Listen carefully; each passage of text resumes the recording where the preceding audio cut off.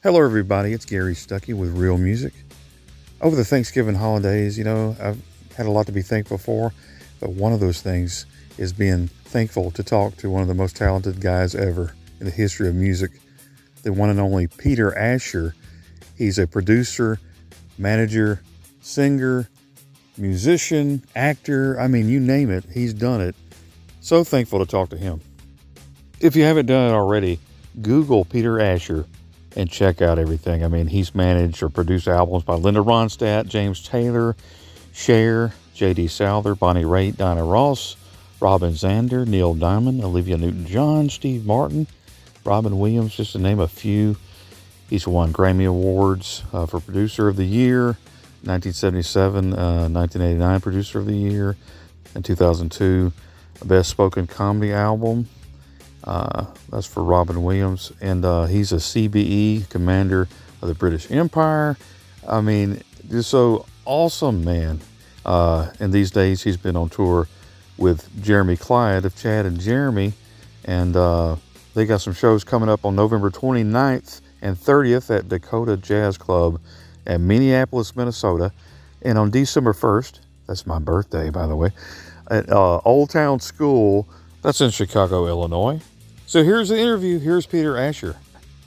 Recently I saw you online on Instagram on Steve Perry's Instagram page and Olivia Harrison's page, and you were at her book party, and I saw you and I was like, yeah, I need to interview this guy, Peter Asher. And I just want to say it's an honor to speak to you today. Well, thank you. You're so welcome. Well, first of all, I want to ask you about your acting. I read you were an actor. So how did you get started doing that? Yeah, I both my sisters and I got signed up by an agent, and we all actually acted a bit back then. My first film I did when I was 8, and I enjoyed it. And Claudette Colbert played my mother, which was exciting for us. She was a real movie star. And and then I did a bunch of the old Robin Hood television series and whatever stuff. I enjoyed it. I did that until really I just started taking school seriously and couldn't do it anymore. Right, totally understand that. And so how'd you decide you want to be a musician? I grew up in a musical household. My mother, as you may know, was a classical musician. Right. My father was an amateur pianist, so I always grew up in very musical surroundings. And I never did learn enough or practice enough to be a proper musician, which is probably why I ended up being a record producer. I love music, and then once I discovered rock and roll, that became my primary love, as it did to so many of us in Britain. Rock and roll identified everything we admired about America. So it was an American invention. Right. And so eventually you formed a band with Gordon Waller. So how did that start? We met at school, and discovered that we both sang and played and tried doing it together just for the fun of it.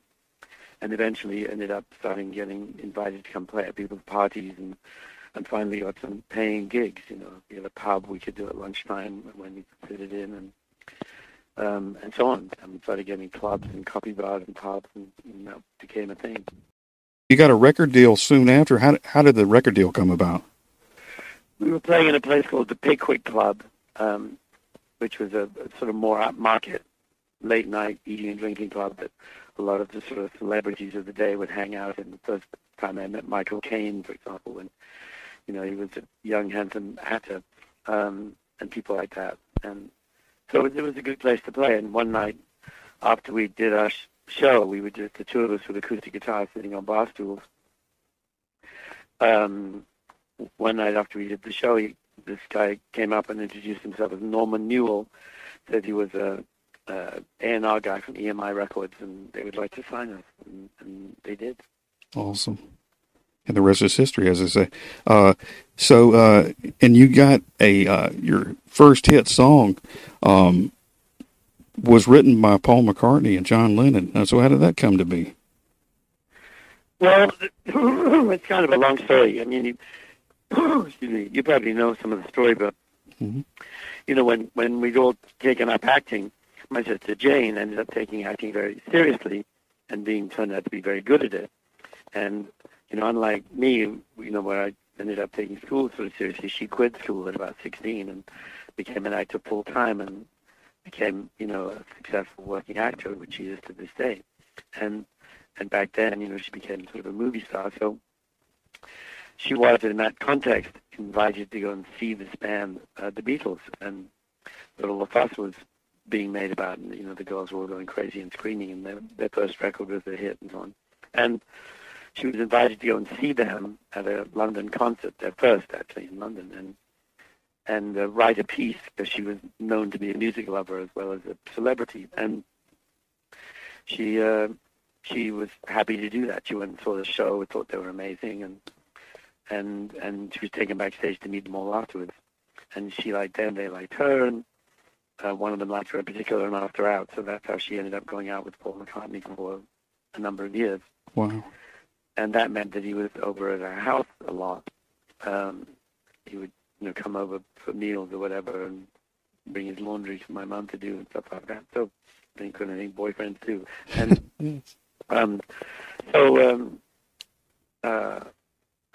he stayed with us for about 2 years, and that meant that I'd heard, you know, I got to hear some of the songs he'd written. Well Without Love was actually a song he'd written a couple of years earlier, and when I heard it, he explained that it was an unfinished song that the Beatles were not going to record because John didn't think much of it. He thought the opening line of lyrics, "Please lock me away," was kind of ridiculous. Wow. So I liked the song. So after we got this record deal and we were looking for songs, that song occurred to me, and I went back to Paul the following evening and asked him if we could have a go at it, since they weren't going to do it. It wasn't finished at that point. He just had a couple of verses, and that was it. And he said, yes, by all means, we're not doing anything with it, you can have it. And I had to prevail upon him to finish it, you know, to write the bridge that it needed, which he did. And so that we went on the list for our first recording session. And by the end of the session, no one was in any doubt but that was going to be our first single, and it was. Right. And it was big. So later, did he feel bad? Did he have regret about not recording that song after it became so popular? No. No. People get sometimes under that misapprehension that they would kind of go, "Oh, we should have done it." Not at all. I mean, they took their careers as songwriters very seriously. Yeah. So to have a hit as a songwriter for them was fantastic, and in a way almost easier than having a hit themselves. What they wanted, of course, was both, which is exactly what they got. So, you know, it's the same when, you know, Well Without Love went to number one in America and knocked one of their records off to number one. Or they did, you know, knocked it off. Is not the way. People go, didn't they feel bad about that? And the answer is no. I mean, no record stays number one forever. And when That's you eventually slide down, what better than to be replaced by a song you actually wrote? That's true. You're still making money out of it. That's a good point. So after, you know, the success of everything kind of hit you, did you ever, were you up there on stage one day and when all that hit you, did you go, wow, this is it? You know, did it kind of come to you, or how did that work out? Well, no, I mean, the funny part is when you're young, you take that kind of success for granted. Yeah. It didn't occur to us how remarkable it was. You know, we formed a little duo. We got some gigs in clubs. You know, we got signed by a record company. Our record came out and people liked it. And it went to number one. Right. You kind of go, now I realize that each of those circumstances were 1,000,000 to 1 chance. You know, there were all kinds of other people trying to do the same thing and not successful. So I didn't realize how lucky we were or whatever, you know, any of that. So when you're young, you kind of go, oh, cool. Look, Right. our record's a big hit. But as I say now, looking back on it, of course, I realized that each of those circumstances was remarkable. Sure.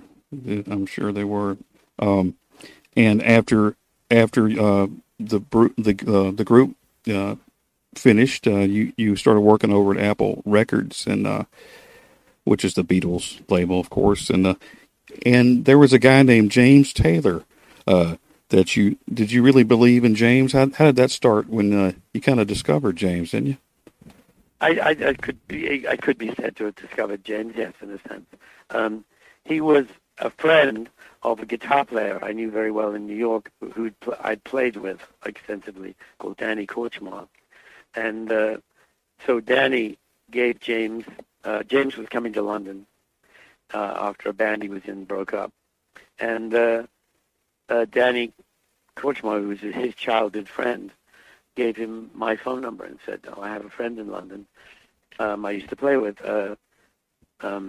Give him a call if you're there." So James called me up and introduced himself, and I invited him over. And yes, I was dumbstruck by how remarkably good his singing, his playing, and his songwriting, and his intellect overall were. And I continue to be amazed by that. And, you know, we remain great friends on that basis. Awesome. So, yeah, and I said, "Look, it's a strange coincidence, but I've just got this new job. I'm the head of A&R for a new record company. I can sign people, you know, would you like a record deal?" He said, "Yes, please." And so that was that. So it was a combination of good luck and yes. Wow. People ask, did you initially know how good he was? The answer is yes. Did I expect him to be cover of Time magazine? Huge? No. Did I think that he was going to sell out the folk clubs and be the next big thing in the folk world, as they called it then, right, what would now be called singer-songwriter world? Right. Yes, I did. Right. So amazing. And I wow. So I had no hesitation. The reason I moved to America was that, you know, James and I agreed after we left Apple that I would become his manager, and so I knew his career was going to be based in the U.S. Sure. That's so awesome. Awesome story. And of course, you had some help with a lady named Linda Ronstadt, right? And how was she like to work with and everything back in the day? Linda's brilliant. She's one of the most remarkable women I know. She's probably the finest singer it's ever been my privilege to work with. And in addition to that, turns out to be, an extraordinary woman of intellect and taste. And I cannot speak highly enough of her as a friend and as a singer. So awesome. So you had a lot of success. You know, you just happened to work with two of the best ever, right? And sold a lot of albums and multi-platinum success. I mean, how was that for you as a producer and a manager? How did you soak all that in?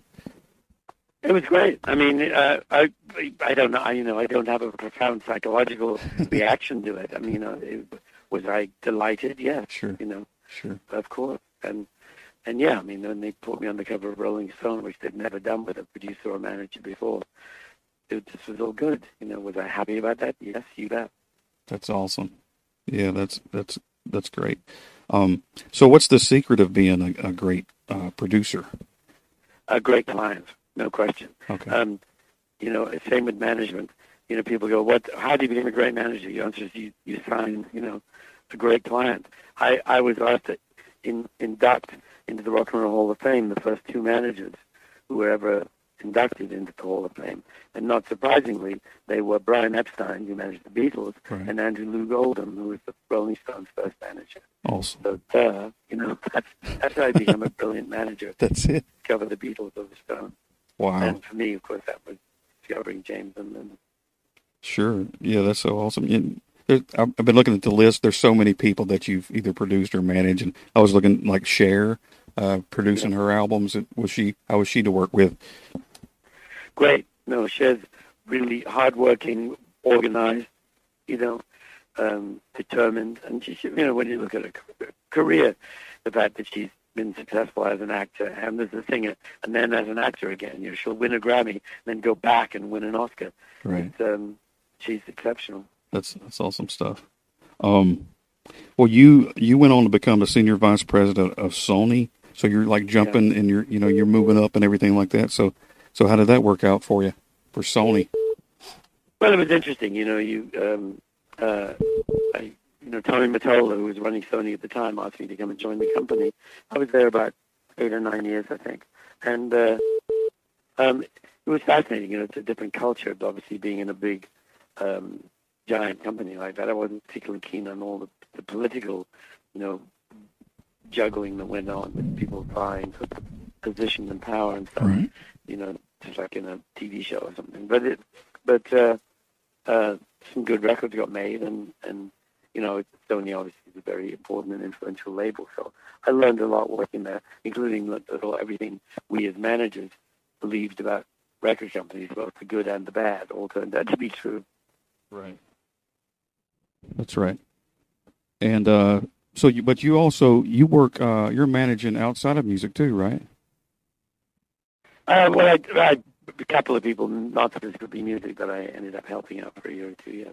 You know, I was noticing. I think Pamela Anderson was one of them. I think. Yeah. Oh, that's yeah. awesome. Pretty cool stuff. She was a neighbor, and she asked me some help with some stuff, and I was delighted to help. So awesome. I like her. And I was noticing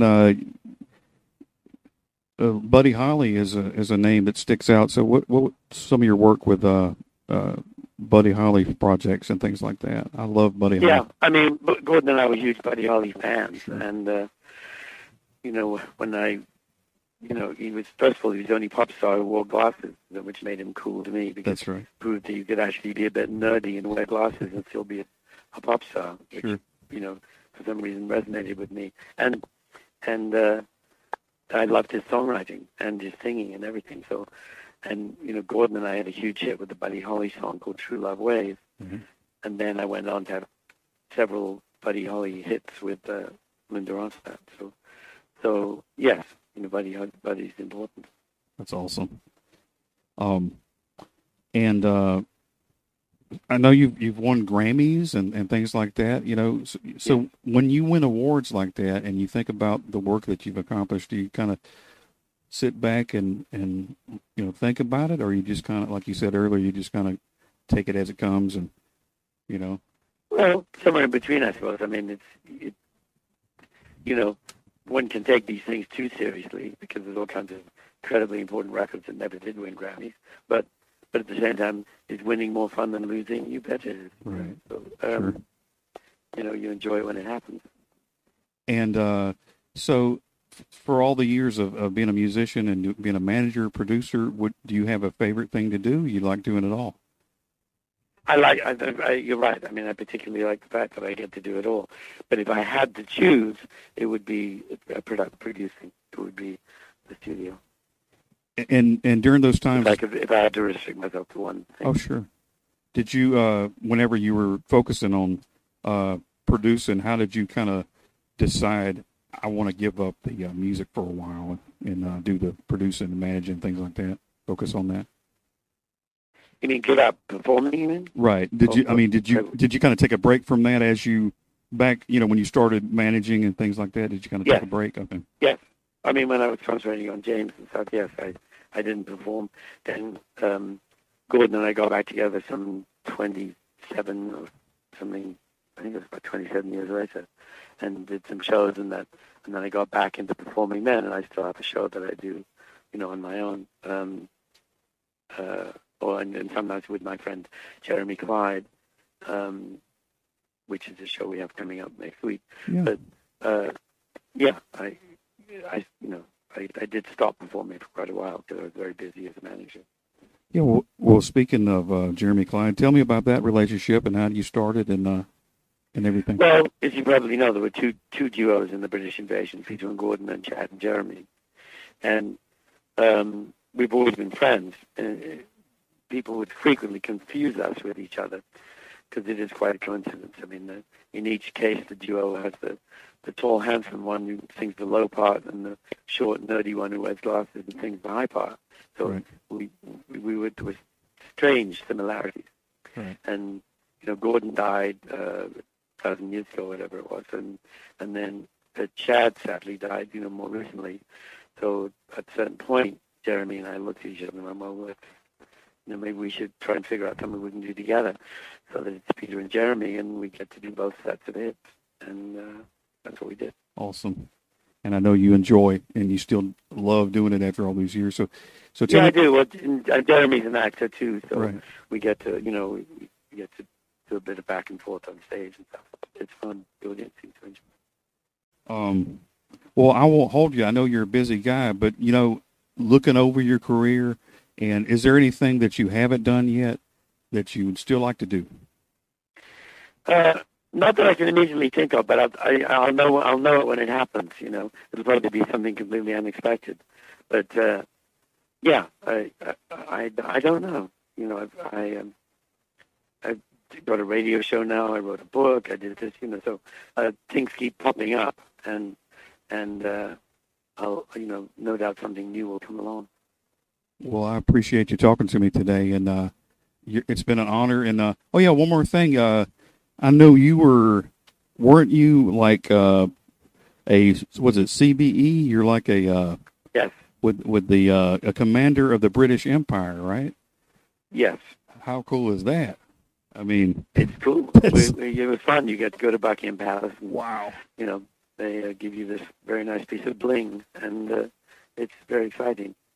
That's so awesome. And I know that means a lot to you. And oh yeah, one more thing. Austin Powers. Is it true that Austin Powers was based on you?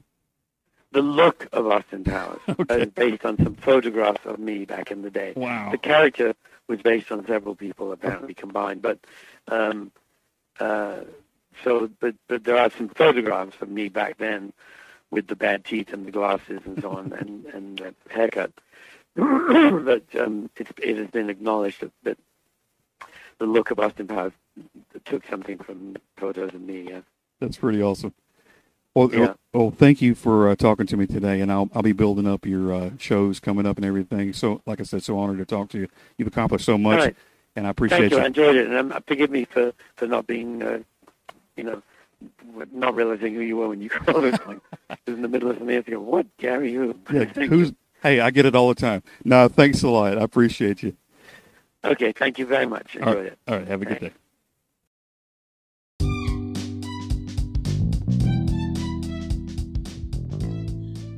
Thanks for listening to another episode of Real Music. I appreciate you so much. If you'd like to donate to this podcast, you can do so by clicking on the support button and giving whatever amount that you feel like. I appreciate it. And I'll be bringing you more and more awesome interviews. So just, stay tuned and share this, if you will. And check out my YouTube channel, Real Music with Gary Stuckey, and subscribe. And tell all your friends that the music is real. I'm keeping it real right here on Real Music. And until next time, everybody, do that. Keep the music real.